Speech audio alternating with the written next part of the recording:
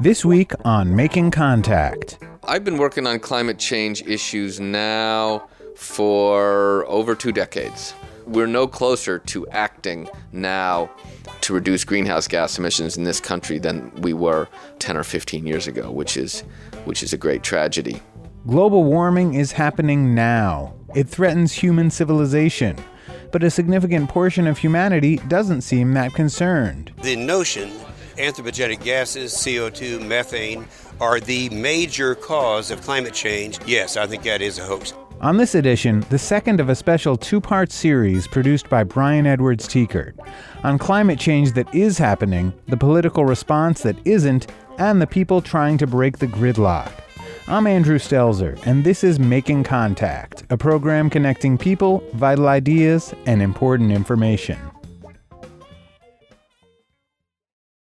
Shortly after the 2010 round of UN climate talks, the U.S. Congress swore in a new class of freshmen. They were mostly Republicans, and some of them had questions about the science of climate change. Why 40 years ago when I was in elementary and middle school were we taught that an increase in greenhouse gas effect was going to lead to a new ice age? Or are there other scientists like you that have reviewed these kind of reports and said, wait a minute, they're leaving out key data? The sunspot effects, what do we know about that? Is it your opinion that the United States Congress should pass legislation that increases the government's control over how much energy the American family uses? And has the IPCC studied why are the ice caps on Mars melting? That was from a House Energy and Commerce Committee hearing on March 8, 2011. 3 days later, the committee approved a bill that would block the Environmental Protection Agency from regulating greenhouse gases. Now, the amazing thing about that hearing is that it probably would not happen anywhere else. There is no other government on the planet where a major political party is in the hands of people who think basic climate science is a hoax. If you go to Great Britain, for instance, the Conservative Party is very clear that the science is real. That's Joe Rome. He is the editor of climateprogress.org. The Conservative government of Great Britain just announced that they intend a 50% reduction in greenhouse gas emissions. So, yeah, I mean, other countries don't have this anti-scientific wing that has captured a major political movement. So the question is, what makes the United States so special? How did the world's wealthiest nation, the country with the best universities on the planet, the country that put a man on the moon, wind up electing a Congress that is anti-science? I'm Brian Edwards Tiekert. This is part 2 of a special series in which we examine why the world by and large is not responding to global warming. Today we start with the American voter. My name's Anthony Lazarowitz. I am the director of the Yale Project on Climate Change Communication at the School of Forestry and Environmental Studies at Yale University. How many Americans actually believe that global warming is happening? We now know that about 64% of Americans believe that climate change is happening. Which means about 36% don't? Exactly. That seems like quite a lot. Yes, it's gone up and down over the years. We saw a very dramatic decline in public beliefs over the past couple years.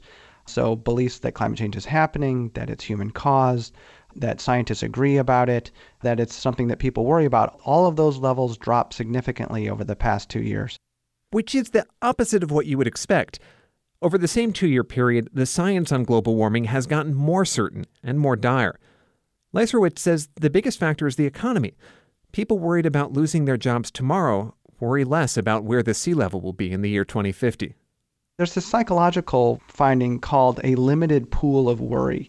And that is just like you have a limited amount of attention, we have a limited amount of worry that we can devote to different things. And as one thing suddenly takes our attention and we worry more about it, in a sense we have less worry left over for other issues. Then there is the pool of people who don't think climate change is happening. Or at least they don't think people are to blame for it. This group has also grown over the past 2 years, and that's harder to blame on a bad economy. UC Berkeley sociologist Rob Willer has been studying climate skepticism. He says some of the messages that environmental campaigners spread may actually be working against them. We were interested in the puzzle of why it is that people don't believe in global warming. And when we looked for a possible explanation for why this might be the case, it occurred to us that global warming might constitute a very real threat to people's fundamental beliefs about the world. So there's this 40-year-old research tradition in psychology that shows that people are deeply committed to viewing the world as fundamentally just, stable, fair, and predictable. Basically, good things happen to good people, bad things happen to bad people. And when there's exceptions to that, it's either the case that this is misinformation that is best discredited or disregarded, or that you're misperceiving it, that actually these people that bad things are happening to, they actually deserve it for some reason. If somebody is poor, for example, it's because, they probably deserved it. They're lazy or they didn't work hard. People that are higher in this belief tend to think in this way. Okay, so how does this apply to climate change?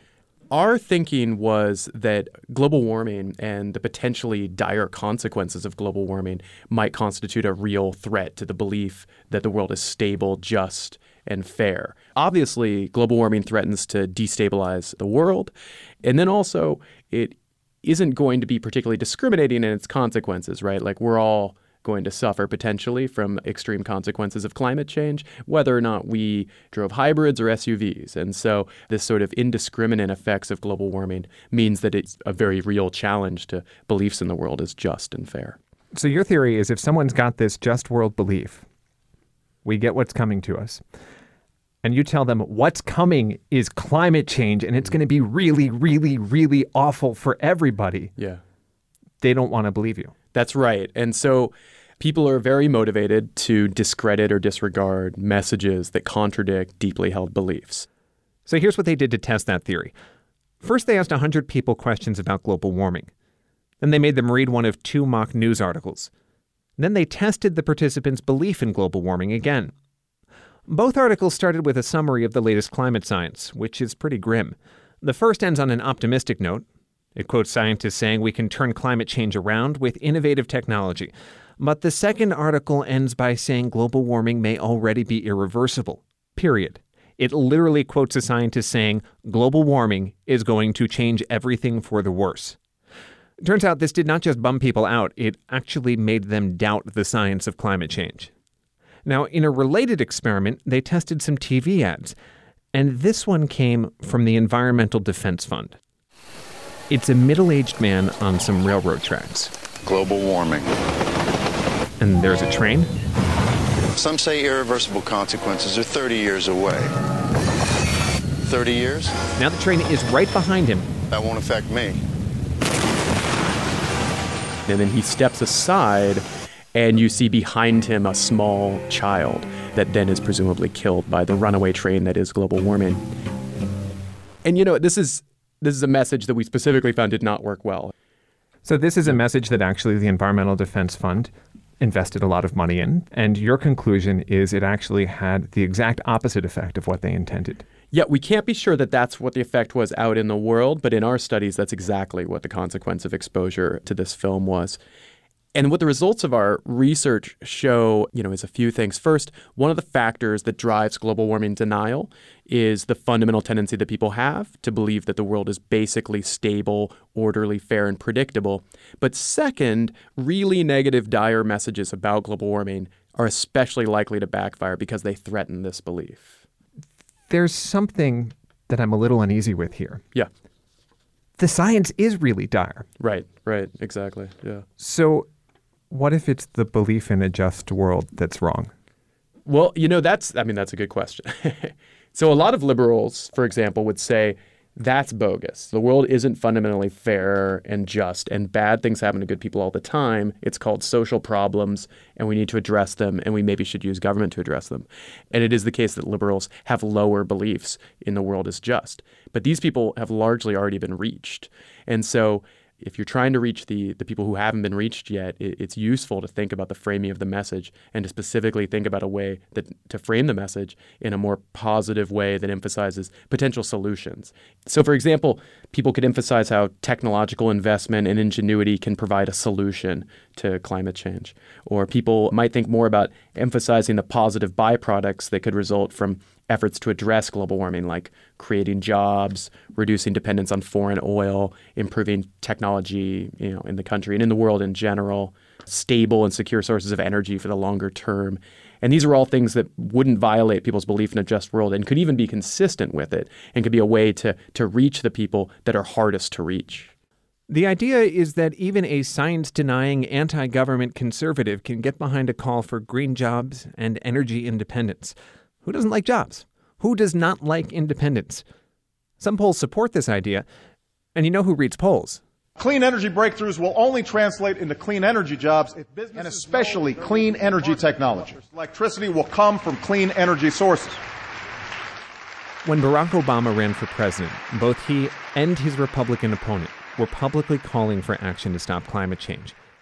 3 years later, his State of the Union address did not use the words climate change or global warming once, just clean energy, which some say is taking the keeping things positive thing too far. Failure number one, I think, is failure to lay out clearly the science. That is Joe Rome again. Among other things, he is a PhD in physics, so he kind of has a soft spot for the science. The advocates in the last 2 years actually decided to try to sell the climate bill by talking mostly about clean energy jobs, energy independence, and national security, and what China is doing to take leadership in these industries, which, by the way, these are good and accurate messages, but I just think you have to talk about the climate problem in order to motivate action on the solution. Rome says the media have largely dropped climate change.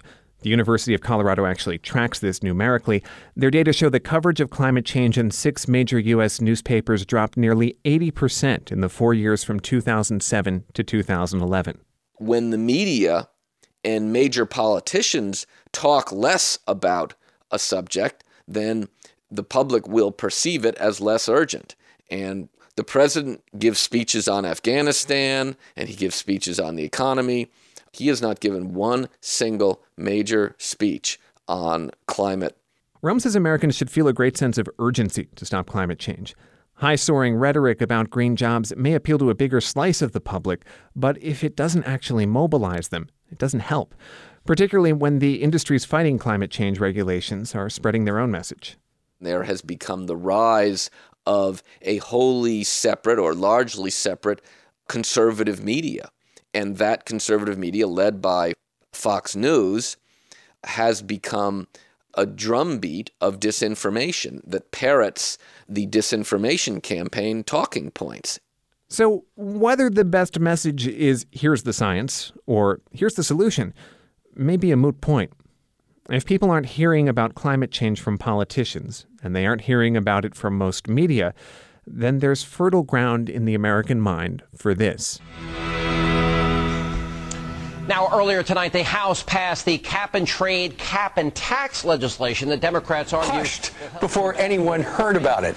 The report debunked the science behind global warming and its conclusion. More factual errors that have been discovered in the UN climate report. Number 2. Thanks, Alan. And a scientific point of view that we don't hear much these days about the globe is cooling. Who knew? Who knew indeed? That, quote, scientific report that Fox host Steve Doocy referred to was authored by an economist, not a scientist. Fox identified him only as a researcher. We'll be right back. You're listening to Making Contact, a production of the National Radio Project. If you'd like more information or for CD copies of this program, please call 800-529-5736. Because of listeners like you, this show is distributed for free to radio stations in the U.S., Canada, and South Africa. To find out how to support us, download shows, or get our podcasts, go to radioproject.org. We now return to the second of a special 2-part series on how climate change is affecting the world now, produced by Brian Edwards Teekert. Northeastern Panama is one of the wettest places on Earth. Everything that isn't jungle or river is a thick red mud that never seems to dry out. 8 years ago, the Changuinola Valley was 3 hours from the nearest paved road. 4 small villages of thatch roof homes were perched on stilts among the pristine tropical rainforest of the Palo Seco Reserve. But then, the villages started getting visits from an American energy corporation called AES. Florencio Quintero is a community leader in the town of Guayabal. They arrived in the area and started to give various offers to the landholders. They started to purchase people's conscience. The company wanted Nobe Indians like Florencio to sign away their rights to land where they live and farm on the valley floor. The company's plan was to build a large hydroelectric dam. The deception was that they told me the company's going to flood your land anyway.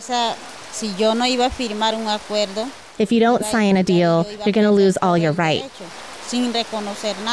I didn't know anything, so when they told me that they'd give all the kids scholarships, well, that's why we signed a deal.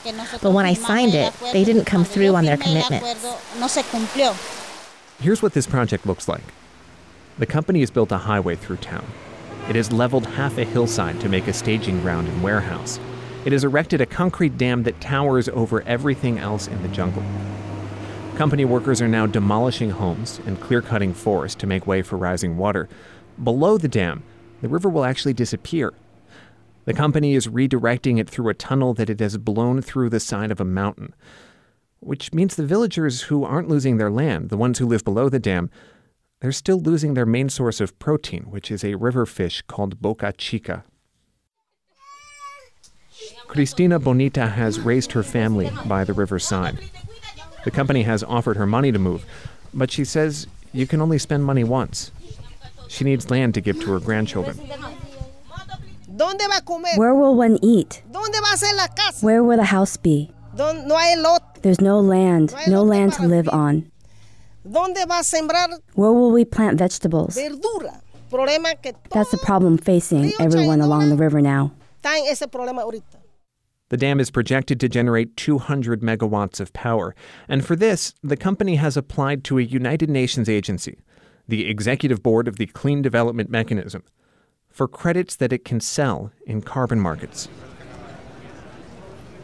This is the Westin Resort and Spa in Cancun, Mexico, about 10 miles from the official UN climate talks in 2010. Every year during these talks, there is a parallel conference organized in the same city, run by a group called the International Emissions Trading Association, or AIDA. It's an association of businesses that hope to profit under systems that let them trade permission to release greenhouse gases, carbon trading schemes. AIDA's members include oil giants, coal plant operators, and AES, the company building that dam in Panama. Henry Derwent is AIDA's CEO. The point about carbon is that it is so ubiquitous in our economy, and we know so little about the comparative costs of reducing it in different parts of industry and the whole economy, including agriculture, that the only sensible way of dealing with this is say, look, we don't actually want to hit this industry or that industry, we want to hit carbon. So let's identify carbon, let's put a price on it, and just wait and see who rolls up with the cheapest, best, and most effective means of reducing it. This is the economic argument for pollution trading. But then there's a completely different argument, that tackling greenhouse gas emissions through a trading scheme is more politically viable than straight-up regulation. Legislation ought to work. If you just tell somebody they'll do something or they'll go to jail, that's pretty much of a motivator. But you've got to get a law passed first, and it's much easier to get laws passed by people who are a bit concerned about jobs and industry. If what you're talking about is flexibility in regulation and a prospect of some sort of profit, if you actually play your cards right, rather than if you say, the only thing we're going to do here is force you to do something right now, or we fine you a huge amount. Many large environmental groups have basically conceded that the coal and oil lobbies are beating them in Congress, so they've embraced carbon trading as a way to try to win over the opposition, or at least neutralize it. David Hawkins is the director of climate programs at the Natural Resources Defense Council. He was a featured speaker at the AIDA conference in Cancun. We've tended to follow a model, and it may prove to be a naive model, of trying to talk to intelligent people working in a range of areas, including business, and basically try to convince them that avoiding this problem is going to be fundamentally bad for their goals, even if their first goal is not climate protection. I still think that is likely to bring us change faster than the broad social movement approach can. But can carbon trading actually stop climate change? Here's how these systems work. The basic concept is if you do not want to cut your own pollution, you can pay someone else to cut theirs. Countries or companies that cut more than their allotment get carbon credits that they can sell off at a profit. Then there is a second system, and it was set up under the Kyoto Protocol. If you are a polluter in the industrialized world, you can buy credits from a project in the developing world that will help steer that country on a non-polluting development path. This is what's called the Clean Development Mechanism. What you're financing does not in and of itself cut pollution. It just, in theory, ensures that the other country will add less pollution as it grows. In Panama, for instance, AES did not argue the country would shut down any dirty plants once the dam was built. It argued the dam would prevent Panama from having to build more dirty plants in the future. Now, there are supposed to be safeguards in that system to prevent fraud, to prevent human rights abuses, to protect the rights of indigenous people. So environmental groups working in Panama started mounting legal challenges on every front. Osvaldo Jordan heads a nonprofit in Panama City called the Association for Conservation and Development. We always thought that there were three major areas in which the projects were faulty. One was the lack of a proper archaeological survey, which is an issue that has never really been solved. The other was the absence of a socioeconomic assessment. When the company began working, they didn't even know how many people lived there. And finally, in the biological assessment was also very poor. Particularly, we have made a lot of emphasis on the fish and shrimp in the Changuinola River, who are altitudinal migrants, like salmon in the U.S., but more complex. In Panama's courts, their challenges got perpetually delayed. The dam kept moving forward. So eventually, angry villagers started blocking the new highway into town. Ruben Mirana. We did 3 protests, then the government intervened. The police and people commissioned to defend the company, paid by the company. With the first protest, where the community came out to block the road, the police repressed them violently. That is Pedro Albrego. He works at the Nobe Center for Development and Technical Assistance. He tried to help the roughly 70 Nobe who wound up in jail that day. They were detained in jails. They had children in jail. Children got beaten.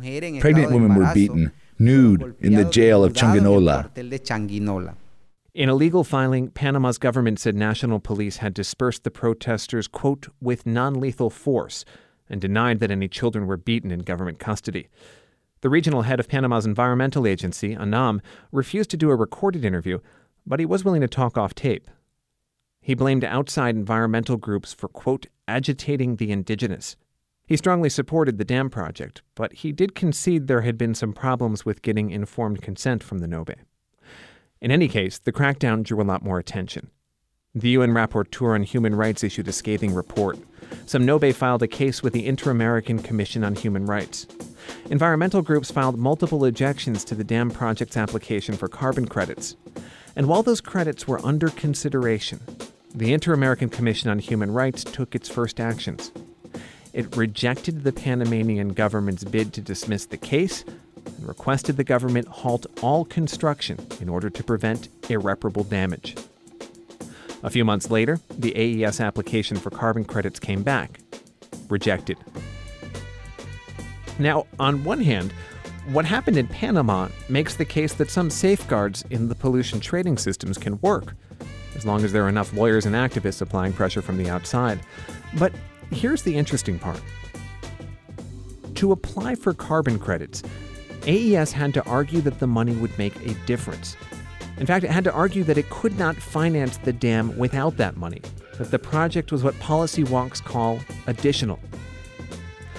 And here's what happened on the Changuinola River. The carbon credits fell through, but the dam kept moving forward. In fact, as I record this, AES has already started to flood the valley, which suggests the dam project never needed the carbon credit money in the first place. And that raises a very big question for all the other projects that did not draw international protest, that did get approval, and are already getting funding through carbon markets. Is the money from carbon trading actually lowering pollution? Or is the planet's atmosphere basically the victim of accounting fraud? We began to tally incidences of corruption and malfeasance that were being reported in the carbon marketplace, primarily in Europe, but also around the world. And what we saw was actually quite startling. This is Michael Dorsey. He directs the Climate Justice Research Project at Dartmouth College. More than 90% of the incidences of fraud over the sort of 4-year life of the European Union emissions trading scheme have taken place in the past, essentially, 3-4 quarters, which is actually counter to the theory. The theory says as the markets mature, then we will see less crime, we'll see less bad practices, we'll see more normal, well-behaved processes. We're seeing exactly the opposite, and that's the empirical reality. A lot of what's being negotiated at UN climate talks right now are ways to bring new types of projects into the carbon markets that exist. Right now, for instance, they're considering a program to combat deforestation. Opponents worry that it would give companies an incentive to actually cut down trees so that they can get credit for planting new ones. Climate justice groups call these false solutions, programs that can do a lot of local damage without impacting climate change at all.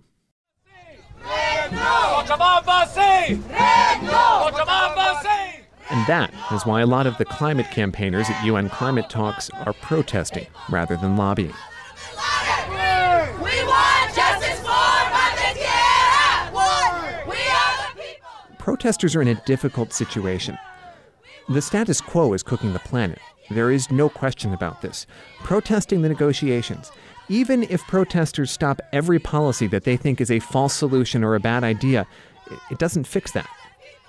So they have to rally around something else. Right now, the closest they've got is coming out of Bolivia. That is Evo Morales, an Aymara Indian by birth, a socialist by choice, and president of Bolivia by a rather overwhelming vote. He's speaking to activists outside the Cancun climate talks. Bolivia has proposed a new environmental treaty at the United Nations, one that gives legal rights to the planet. Angelica Navarro is Bolivia's lead negotiator on climate change. If Mother Earth has right, we will have it. And I just want to give you an example. Water. In Bolivia, we say that all living beings have the right to water. And human beings are just one living being among others. So if Mother Earth has the right to water, we're all going to have the right to water. But that's probably not going to win approval at the United Nations anytime soon. Which leaves things where they are now. Stuck. The Kyoto Protocol, the only legally binding international agreement to combat climate change, is set to expire in the year 2012. In the U.S. Congress, the only direction climate politics seems to move is backwards. And the planet isn't waiting. Sea levels are already rising.